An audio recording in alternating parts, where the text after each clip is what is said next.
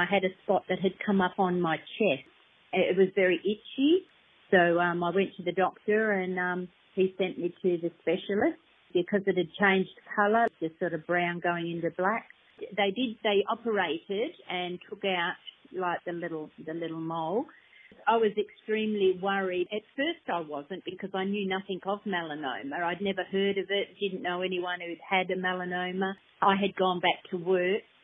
There happened to be a lady at work who had lost her son, and she came up to me and said, "Oh, I believe you've got a melanoma," and I said, "Yeah, And she spoke to me and said that, that's my son passed away. And his all started with a melanoma. Then it went to his brain and whatnot, and then he passed away.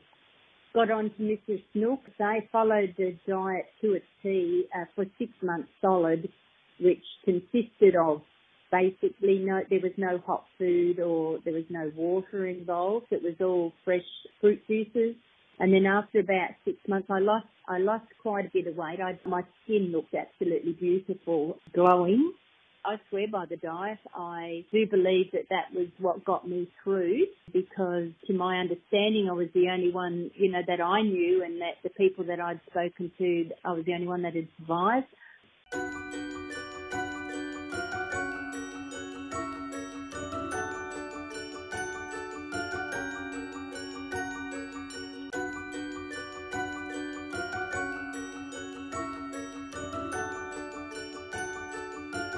You've just heard from Dale Highway, who in 1985 became a client of the prominent Australian naturopath Dorothea Snook. Dale is a strong advocate of Mrs. Snook's raw food gut cleanse diet, which also served as a template for Mrs. Snook's controversial cancer diet. Mrs. Snook believed the first step to fighting disease and maintaining good health was to rid the gut of all undigested and toxic material and strengthen the body's immune system through eating the right foods.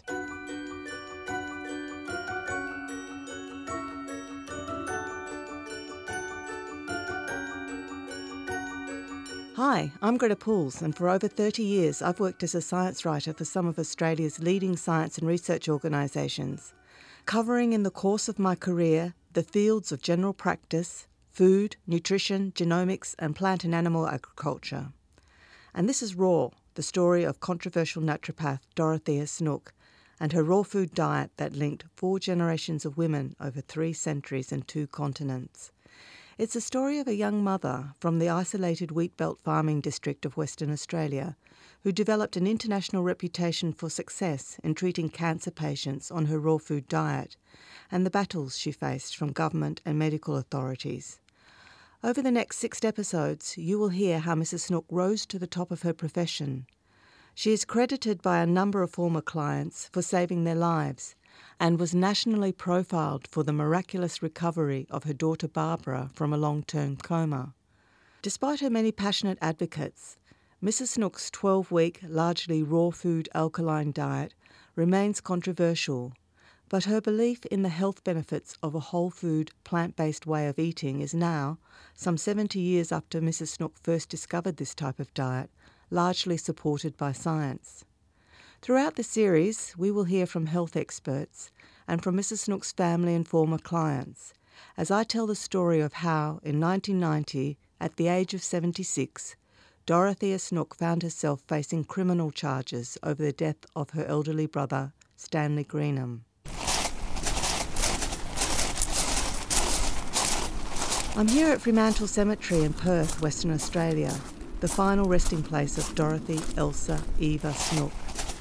She was born in 1914 and died in 2008, aged 93, and is buried right here alongside her father, Albert Greenham, and her mother, Emily, whose mother, Jane Cook, was said to be a descendant of the famous British sea explorer, Captain James Cook. As I stand at Mrs. Snook's grave, which is freshly tended with white roses, it strikes me how, in the end, our lives come down to nothing but numbers. The numbers recorded on our birth and death certificates.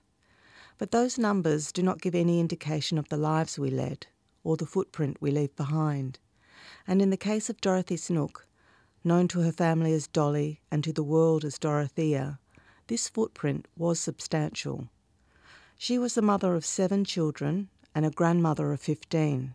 She wrote 3 books and is ranked alongside the eminent animal rights activist and philosopher Professor Peter Singer and the Nobel Prize winner J.M. Coetzee in the history of veganism and vegetarianism in Australia.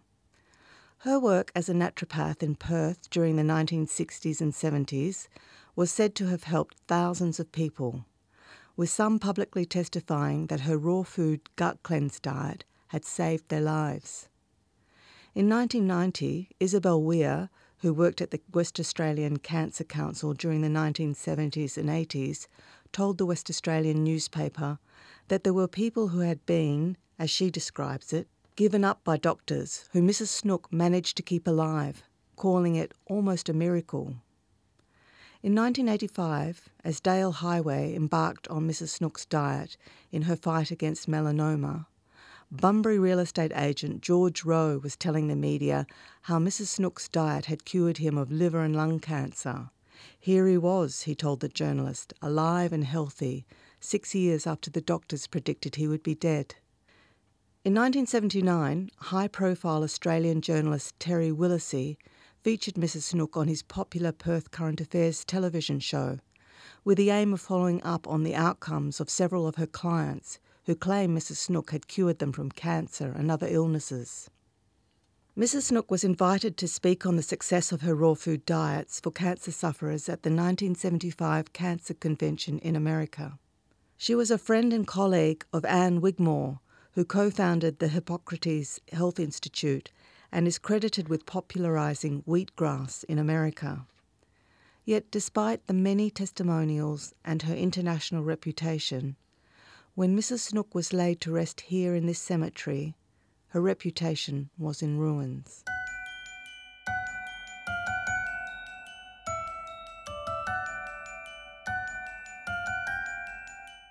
The health benefits of eating a whole food plant-based diet is very familiar to us today.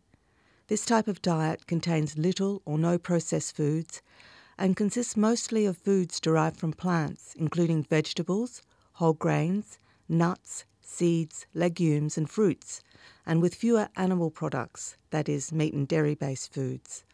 The Mediterranean diet, possibly the world's most scientifically endorsed diet, fits into this category. While there is significant evidence supporting this type of eating as optimal for health, experts disagree on whether meat and dairy foods should be consumed at all, such as in the vegan diet, a diet which also has significant scientific endorsement, and also on other things like whether oils, including olive oil and coconut oil, are healthy, or whether diets high or low in fats and carbohydrates are best for health. Let me say from the outset that I am not here to tell you what type of diet you should be eating. For starters, my qualifications are in journalism, not nutrition. And as I hope to convey in future episodes, each one of us is different in our genetics, lifestyle, and in the population of microbes that line our gut-intestinal tract and colonise our large colon. Mrs. Snook would not have agreed with me on this, but her diet will not suit everyone. Yet there is much we can learn from Mrs. Snook and the early naturopaths, centuries of knowledge about diet and health that in Western cultures many of us are only now rediscovering. The concept that disease begins in the gut, caused by eating the wrong types of food, is not new. The Greek physician Hippocrates, who lived 4 centuries before Christ and is often referred to as the father of modern medicine, is famous for his quote, "Let food be thy medicine and medicine thy food." But for most of the 20th century, the public has placed their faith in surgery and drugs to treat the symptoms of disease, rather than the naturopathic approach of nutrition and lifestyle to prevent, and in some cases even reverse disease. The idea that a balanced whole food plant-based diet with minimal or no processed foods can help arrest or even reverse some cancers remains controversial, although there is increasing scientific support that this is indeed the case, depending on the cancer, the patient, and how far the disease has advanced. And while debate still rages about the value of animal products in the diet, there is much more support nowadays for Mrs. Snook's views on meat, which she considered to be an inferior protein. She barely tolerated consumption of some white meat, but drew the line at all red meat and processed meats. And there is also considerably more support for her views on dairy foods, which she regarded as dirty, filthy foods. However, back in 1939, when Mrs. Snook's Columbia University-educated mentor, Dr. Alice Capone, whose books are still held at Harvard University Library, gave a series of public lectures in Perth titled "Dairy is Not a Good Food," she was threatened with violence and publicly branded impertinent and a nutcase. However, in 2013, when I rediscovered Mrs. Snook's diet, things were changing, although not yet in my world. For me, the introduction into nutrition and a holistic concept of health began quite late in life. In 2013, I turned 50, like everyone said I would. 50 was one of those milestone birthdays where you realise you have lived over half your life, and there are more days behind you than in front of you. You begin to notice health issues, a bad back, or in my case, an arthritic-like knee complaint that made it agonising to sit for long periods or to walk any significant distance. And technically, according to the Body Mass Index, or BMI, I was smack on the borderline between overweight and obese. However, I did not care about the BMI table, and I certainly did not consider myself obese. In fact, I found talk about weight and diet tedious. It felt something like a badge of honour to eat exactly what I liked, which included lots of processed foods and fried foods, red meat and dairy, cakes and sweets, and very little in the way of salads or vegetables. I ate what is described as the SAD diet, or the Standard American Diet, which Wikipedia describes as rich in red meat, dairy products, processed and artificially sweetened foods, and salt, with minimal intake of fruit, vegetables, fish, legumes, and whole grains. And things might have continued on like this, but for a school reunion coming up, with a group of former friends who were now, in 2013, all turning 50. I was not planning a dietary overhaul, I just wanted to lose a few kilos for the reunion. So I went looking for crash diets, like the 7-day soup diet, and in the process uncovered a long-forgotten envelope my mother had mailed to me decades ago. Inside was a copy of Mrs. Snook's Gut Cleanse diet.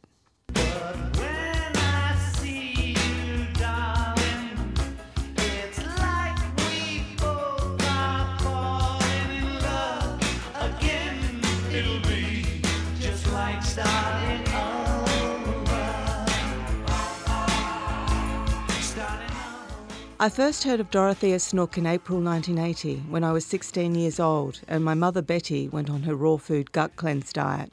My mother did not have cancer, but she did complain of arthritis and was generally feeling run down. A friend suggested she go and see Mrs. Snook.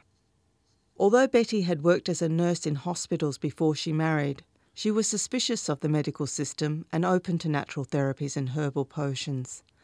Over the next 3 months, while following Mrs. Snook's diet, Betty lost 5 inches from around her waist. To this day, my mother, who is now in her 90s, claims the diet cured her arthritis and prevented her from getting cancer. I remember my mother always talking about Mrs. Snook. It was Mrs. Snook says this and Mrs. Snook says that. It was as if Mrs. Snook had taken an invisible seat at our table. My father George quickly tired of this and soon banned even mention of Mrs. Snook's name in our home. He was a man from another era of Australian history, a bushie who loved the outback and the harsh wilderness of the Pilbara and Kimberley regions of Western Australia, who had moved his family to the Wheatbelt and Midwest regions of the state, chasing work as a mechanic. For financial reasons, my father had temporarily and unhappily relocated to the Big Smoke of Perth in 1979.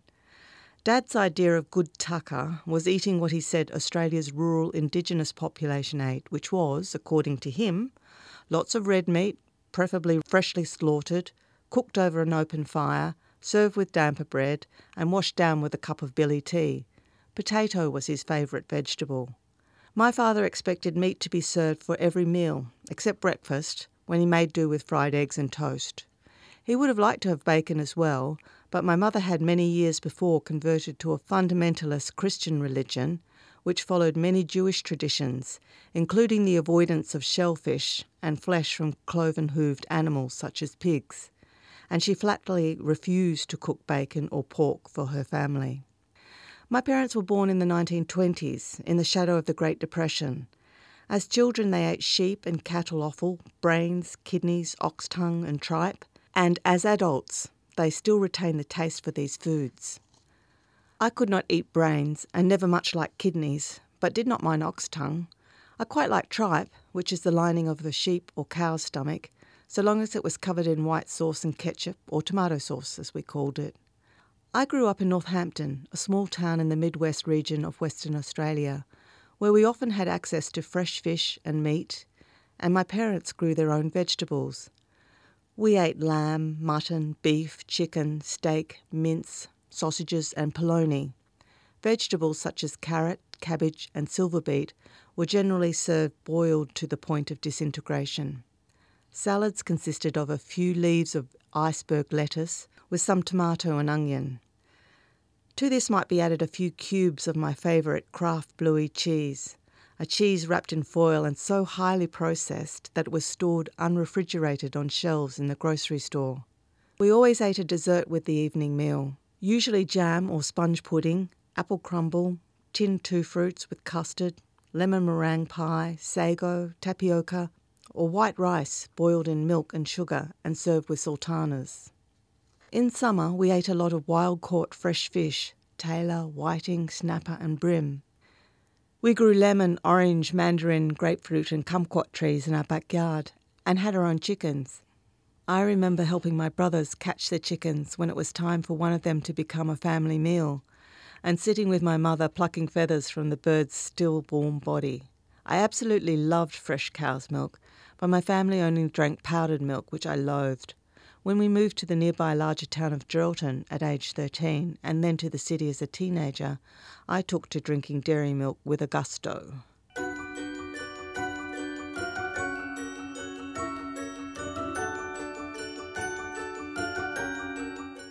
After I moved to Perth, my mother introduced some exotic new additions into the family meal repertoire. These included chop suey, which was made with beef mince, cabbage and French onion soup mix. There was also curry, which was made from fried beef mince and Keen's curry powder, apples and sultanas and perhaps a chopped banana added, and served with boiled white rice. One of my favourites from Mum's fancy new meal repertoire was apricot chicken, which also featured French onion soup powder, but this time the soup powder was mixed with a can of apricot nectar and cooked with chicken pieces. Mrs. Snook's raw food diet was a world away from the food my family ate. When my mother was on Mrs. Snook's diet, I remember how she would boil up a saucepan full of silver beet and tomatoes. It seemed so bizarre to me back then that she would drink vegetable water as tea and put the cooked vegetables, as per Mrs. Snook's instructions, on the compost heap. But perhaps the strongest memory I have of that time is of a potion Mrs. Snook prescribed for my mother to dab on the large moles that dotted her back. According to Mrs. Snook, a baby is born without moles, and these blemishes are the result of a build-up of toxins in the body. She recommended my mother apply a tincture of iodine solution to be dabbed on the moles each morning, followed by castor oil in the evening. As my mother complained of arthritis at the time and had difficulty reaching behind her back, my younger sister and I were enlisted to help with this twice-daily activity. Both my sister and I remembered how these moles lightened in colour and shrunk in mass during the time Mum was on the diet. If I had not seen it with my own eyes, I would not have believed it. Once Mum had finished on Mrs. Snook's diet, she returned to her regular diet, although adding twice the amount of vegetables that she normally ate to her meals, and Mrs. Snook departed from our lives.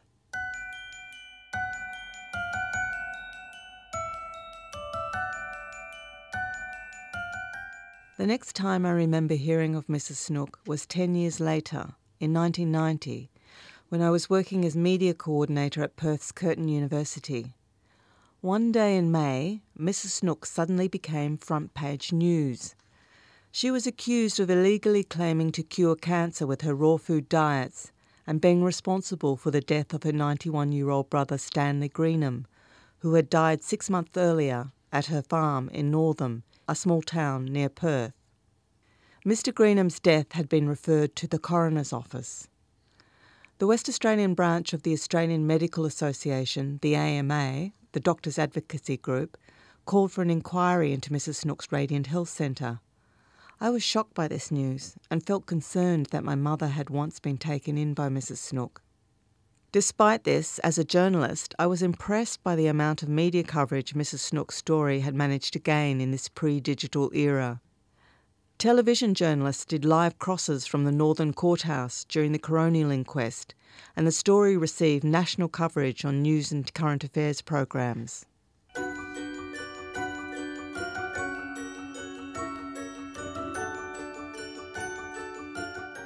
Despite working in agriculture, food and nutrition research communications for several decades, I had never really connected diet with health at a personal level. I might write a sentence like, "Good health begins with good nutrition," but I never really gave it too much thought and just assumed my diet was reasonably healthy. For me, food was about eating what tasted good, or whatever food the newspapers, magazines or TV chefs said were good. The words of Plato from the Republic might well have applied to me when he wrote that many of his fellow citizens were, quote, inexperienced in wisdom and virtue, ever occupied with feasting and carried downward, and there, as is fitting, they wander their whole life long, never looking upward to the truth, but like cattle, always looking downward with their heads bent toward the ground and the banquet tables where they feed, fatten and fornicate, unquote. Fortunately, I had so far been blessed with good luck and good genetics, and I probably had also been given a reasonably good start in life with plenty of fresh, unprocessed food, apart from the beef mince and polony. But at age 50, the chickens were coming home to roost. The doctors took x-rays of my knee and told me I did not have arthritis, but offered no further advice. My doctor warned me of dangerously high cholesterol levels and urged me to lose weight. Otherwise, she warned me, I would be on drugs for the rest of my life.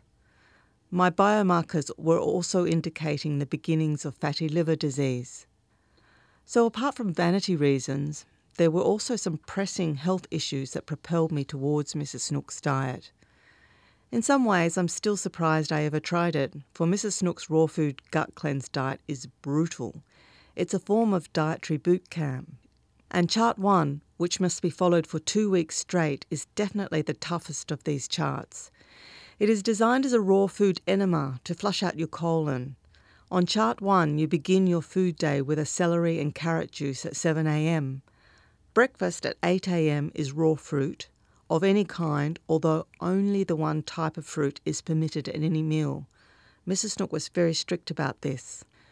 The same menu is to be followed for 2 weeks. No tea, no coffee, no alcohol is allowed. Surely, I thought to myself, if I stuck to this diet for even 2 or 3 days, I would have to lose weight. I decided to give Mrs. Snook's diet a try. I suppose the knowledge that my mother had once done well on the diet probably helped me make that decision. I kept to it for 10 days, which was as long as I lasted the first time round. Day 1 started full of promise. The carrot and celery juice I drank at 7 a.m. did not taste so bad. I ate apples for breakfast and then blocked my nose at 11 a.m. in order to down the cabbage, tomato and carrot juice. By 2 p.m. after eating a bunch of bananas for lunch, I had a dull headache from caffeine withdrawal and felt pretty miserable. I would normally have had 2 or 3 or 4 full cream cappuccinos by this time, and my willpower wavered. I made a cup of tea, not coffee, as a compromise, and added a splash of milk. Almost immediately that I drank the tea, I felt like throwing up, and in fact did so. I spent the afternoon vomiting. I could not hold down any fluid, even water. I was unable to eat any of the afternoon's dietary offerings and retired to bed early. It looked like the end of the line for Mrs. Snook's diet. But on day 2, I woke up feeling better. I knew I would suffer from caffeine withdrawal and thought long and hard about having a normal breakfast, but I surprised myself by stuffing carrots and celery into the juicer and sticking to the diet the entire day. By day 4, I had lost nearly 4.5 kilograms, which is around 10 pounds. I could not believe it was possible to lose weight so quickly, but that was what my scales were showing me. While I knew it was largely fluid loss from my body, I could also see the weight loss in my face shape, body and clothes. So far, hunger had not really been too much of an issue, and I felt invigorated and energised. On day 8, I woke up hungry and rushed to weigh myself. I had lost 7 kilos, or 15 pounds. The most surprising thing to me was how energetic and vibrant I felt, so much so that I wondered about the chemical properties of Mrs. Snook's diet. Had I stumbled across some sort of vintage dietary marvel? Mrs. Snook's diet was my moment of awakening, my aha moment, when it dawned on me that what I ate was intimately connected to my well-being. I had no idea such a diet could make you feel so good, lighter, brighter, with more energy and mental clarity. This initial experience on the diet was the genesis for me to write Mrs. Snook's story. It was my hypothesis that much of what Mrs. Snook advocated about eating unprocessed whole foods and a largely meat and dairy-free diet was now supported by science.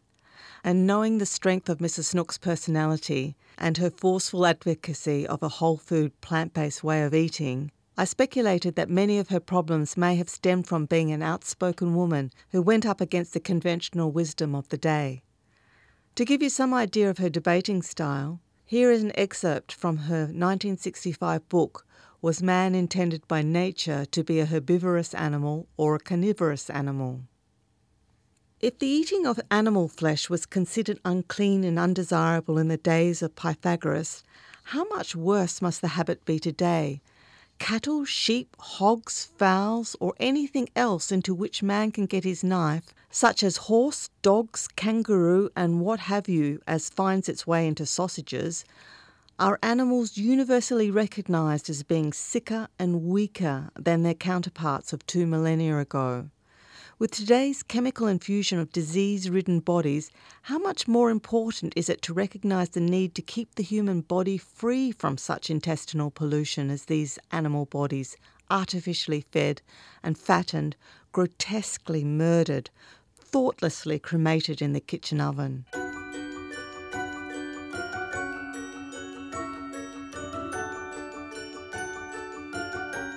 Dale Highway, who we heard from at the beginning of this episode, recalls Mrs. Snook was a very strong lady, very sort of matter of fact, like very straight to the point. And it was sort of like, well, this is your diet, and if you either want to survive or you don't want to survive. Was sort of saying what was my diet, like she did ask a lot of questions. I remember her saying if you put fish, chicken, and I think it was meat on a table and you left it for 3 days and you went away and you come back, which one would you eat? I was sort of like wondering why she was asking those questions, but that was how she sort of was saying about the diet and fresh fruit and veggies. I swear by the diet, and I've said to many, many people over the years, and I do believe very much so, that it was that diet that made me okay. That fixed me because nothing ever came back. I never had any other problems with melanoma or anything along that line, or my tests always were good. And I really, really believe 100% that it was the diet. The phrase plant-based diet was originally associated with a vegan diet, but is now also used by those who eat a majority of plant-based foods but may still eat some animal products. The term veganism was only coined in 1944, the year Mrs. Snook converted to a plant-based diet, to differentiate a diet devoid of animal products from vegetarian diets that do not include meat but may include dairy products and eggs. Veganism was a style of eating Mrs. Snook strongly advocated, and her daughter Isabel once told me that what Mum really was a vegan. However, processed foods can and often are included in a vegan diet, and for Mrs. Snook, such foods were strictly off the menu. Despite her fearsome reputation as a vegan, Mrs. Snook did not attribute a label to her way of eating, although the alkaline diet probably came the closest. Mrs. Snook's gut cleanse diet, or cancer diet, is based on the original alkaline diet, first developed a century ago in the United States, a diet she learned firsthand from her healer and mentor, Dr. Alice Caporn. The alkaline diet is widely considered a healthy, if extreme, diet. in the sense that veganism is extreme because many people find it difficult to stick to. It is based on the scientifically contested concept that eating alkaline-forming foods such as leafy greens and reducing acid-forming foods such as dairy and red meat helps to make the body more alkaline. The theory goes that cancer cannot survive in an alkaline environment and thrives in an acid environment. Thus, by reducing the levels of acid-forming foods you eat, the more you reduce the risk of cancer. While the alkaline diet is dismissed by science, the diet has many passionate supporters and has long been associated with health improvements in cancer patients. However, personal testimonials are considered anecdotal and not considered as proof of anything. It is perhaps the devotion of people to the alkaline diet that infuriates the diet's critics almost as much as anything else. And Mrs. Snook was one such devotee. She believed around 70% of a person's diet should be alkaline foods, and the leafier, greener and rawer the better. And consumption of acidic-forming foods, which include grains, alcohol and animal proteins, should be less than 30% of the diet. She claimed to have eaten a largely raw food, meat and dairy-free alkaline diet for 20 years while healing herself from a diagnosis of liver cancer, which we will learn more about in the next episode. However, in her later years, Mrs. Snook did eat some white meat, but never red meat. The following is from Mrs. Snook's 1965 book, written when she was 51 years old, which gives further insight not only into the type of food she ate, but also into her personality. "Last year I was at the Royal Show," Mrs. Snook wrote. "I sat under a tree watching the ring events. There were 3 ladies from the country sitting near me. As it was lunchtime, one lady suggested to the others that she get something for their lunches, which she did. She returned with 3 thickly iced cakes, each made with white flour, white sugar, and the white of eggs, plus a carton of tea each. After they finished their meal, I remarked, 'You ladies are all going to have a headache.' They replied, 'We always do. It is the travelling and the dust, you know.' I said, 'Madam, it is the food you have just eaten. It is 100% acid forming, and you will now have too much acid in your system, causing a headache. In fact, all aches and pains are caused through too much acid in the system.' They were interested. I opened my lunch and showed it to them. Raw salad, vegetables, fruit, banana, whole bread, and some chicken. All the salads and fruit you see are alkaline. The bread and the chicken are acid forming. Here you see I have a correctly balanced meal, more alkaline foods than acid. It is impossible to have pains and ache if you correctly balance your meals." They sincerely thanked me, for each was a sufferer of headaches. In parting, I said, "Now remember, your 3 meals a day must all be correctly balanced in the same manner if you want to get good results."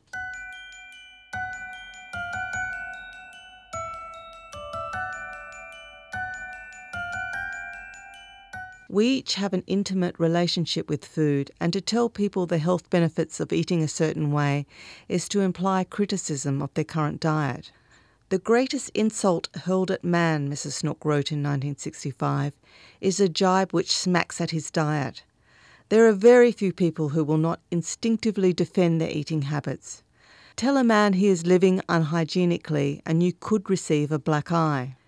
In 2014, when I gave a talk to journalism students at Curtin University in Perth, I met Susanna, a food scientist undertaking a postgraduate writing course, who kindly offered to give me a scientific analysis of Mrs. Snook's gut cleanse diet. I soon came to realise Susanna did not value Mrs. Snook's diet the way that I did. Yes, I might have lost weight, Susanna informed me, but this was due to restricted energy intake. Chart 1 apparently provides less than 1/3 of the kilojoules an adult woman needs daily, and my skin condition might have improved, but this was due to better hydration. And if I found headaches had reduced, this was due to restriction of caffeine and alcohol. However, Susanna informed me, there is no medical evidence that a severe diet regime, such as Mrs. Snook's, was necessary to achieve these health benefits. No nutritionist, she added, would recommend a detox diet for more than 3 or 4 days. As for juices, Susanna advised a fluid-based detox diet could take the pressure off the body's digestive, lymphatic and renal systems, giving them the chance to reset to equilibrium. But fruit juice posed a risk of tooth decay. She was less critical about charts 3 and 4 of Mrs. Snook's Gut Cleanse diet, commenting that chart 3 actually looked like the kind of detox diet that would meet modern nutritional standards, but only for a few days, and not the 2 weeks Mrs. Snook recommended. And she thought chart 4 looked pretty reasonable. Her major concern overall was the lack of dairy products or their alternatives such as soya or rice and nut milks, which she said provide essential vitamins and calcium for bone health. I was disappointed but not deterred. I believed in Mrs. Snook's diet and still do. And perhaps it was confirmation bias, but I found a lot of scientific support for the health benefits of vegetarian and vegan diets. Walter Willett, the chair of Harvard University's Nutrition Department, recommends that plant sources of protein be emphasised over animal sources, and results from the long-running Harvard Nurses' Health Study indicates that eating more protein from beans, nuts and seeds while cutting back on refined carbohydrates like white flour reduces the risk of heart disease. In 2015, the World Health Organization received much publicity when its cancer agency, the International Agency for Research on Cancer, classified processed meats such as ham, bacon, salami, sausage and polony, all foods that Mrs. Snook particularly railed against, as causing cancer. The agency also stated that red meat was likely to cause some cancers if eaten over a long period of time and in significant quantities. These findings were based on 22 experts from 10 countries reviewing over 800 studies to reach their conclusions. While many of Mrs. Snook's dietary beliefs now appear to be remarkably modern, she was a creature of her era and her environment. Mrs. Snook rose to prominence as a naturopath in the 1960s in an era when only a handful of outlets were selling organic produce in Perth. Multicultural cuisines were not available to Mrs. Snook. She was raised on a diet based on Australia's chief agricultural products, refined wheat flour and red meat, foods that had a long shelf life. But the American-trained naturopath, Dr. Alice Capone, changed all that for Mrs. Snook. The vintage diets Mrs. Snook learnt from Alice Capone have a connection to the German-born founder of naturopathy, Benedict Lust, and his equally illustrious colleague and friend, Dr. Frederick W. Collins, who became one of Alice Capone's teachers. The first few decades at the beginning of the 20th century, when Alice Capone lived and studied in Boston and New York, were a fascinating period in the history of nutrition and the Nature Cure movement, which is today better known as naturopathy. Although I came to the Nature Cure as a novice, who only had tried Mrs. Snook's Gut Cleanse diet for 10 days, it was the catalyst for changing my way of eating and how I thought about health. This is not to say that I take everything she says as gospel, but it did strike me that so much of what Mrs. Snook advocated now passes as mainstream. And while I knew that she had been disgraced somehow, I decided no matter what she may have done wrong, she had also done a lot right. Her diet worked for me, and it had worked for my mother and for my friend Teresa, who tried Mrs. Snook's diet in 2014. Teresa lost over 12 kilos or 26 pounds and nearly halved her cholesterol levels. As no meat was allowed on the diet, Teresa was surprised to find her iron levels were high after 3 months on Mrs. Snook's diet. Her vitamin D levels were also high, and her doctor asked if she'd been taking supplements, which she had not. But more than this, Teresa looked amazing. Her skin glowed. She reported sleeping better, having more energy, no longer having dull aches and pains in her joint, and better posture. So who was Dorothy Snook? And how did she come by this diet that still has its devotees even today? Next week on Raw, we will go back to 1944, when young Perth mother Dorothy Snook is carried into Alice Capone's naturopathic retreat at Wanley Avenue, Nedlands. When she leaves 3 months later, her life will be forever changed. I hope you will join me then.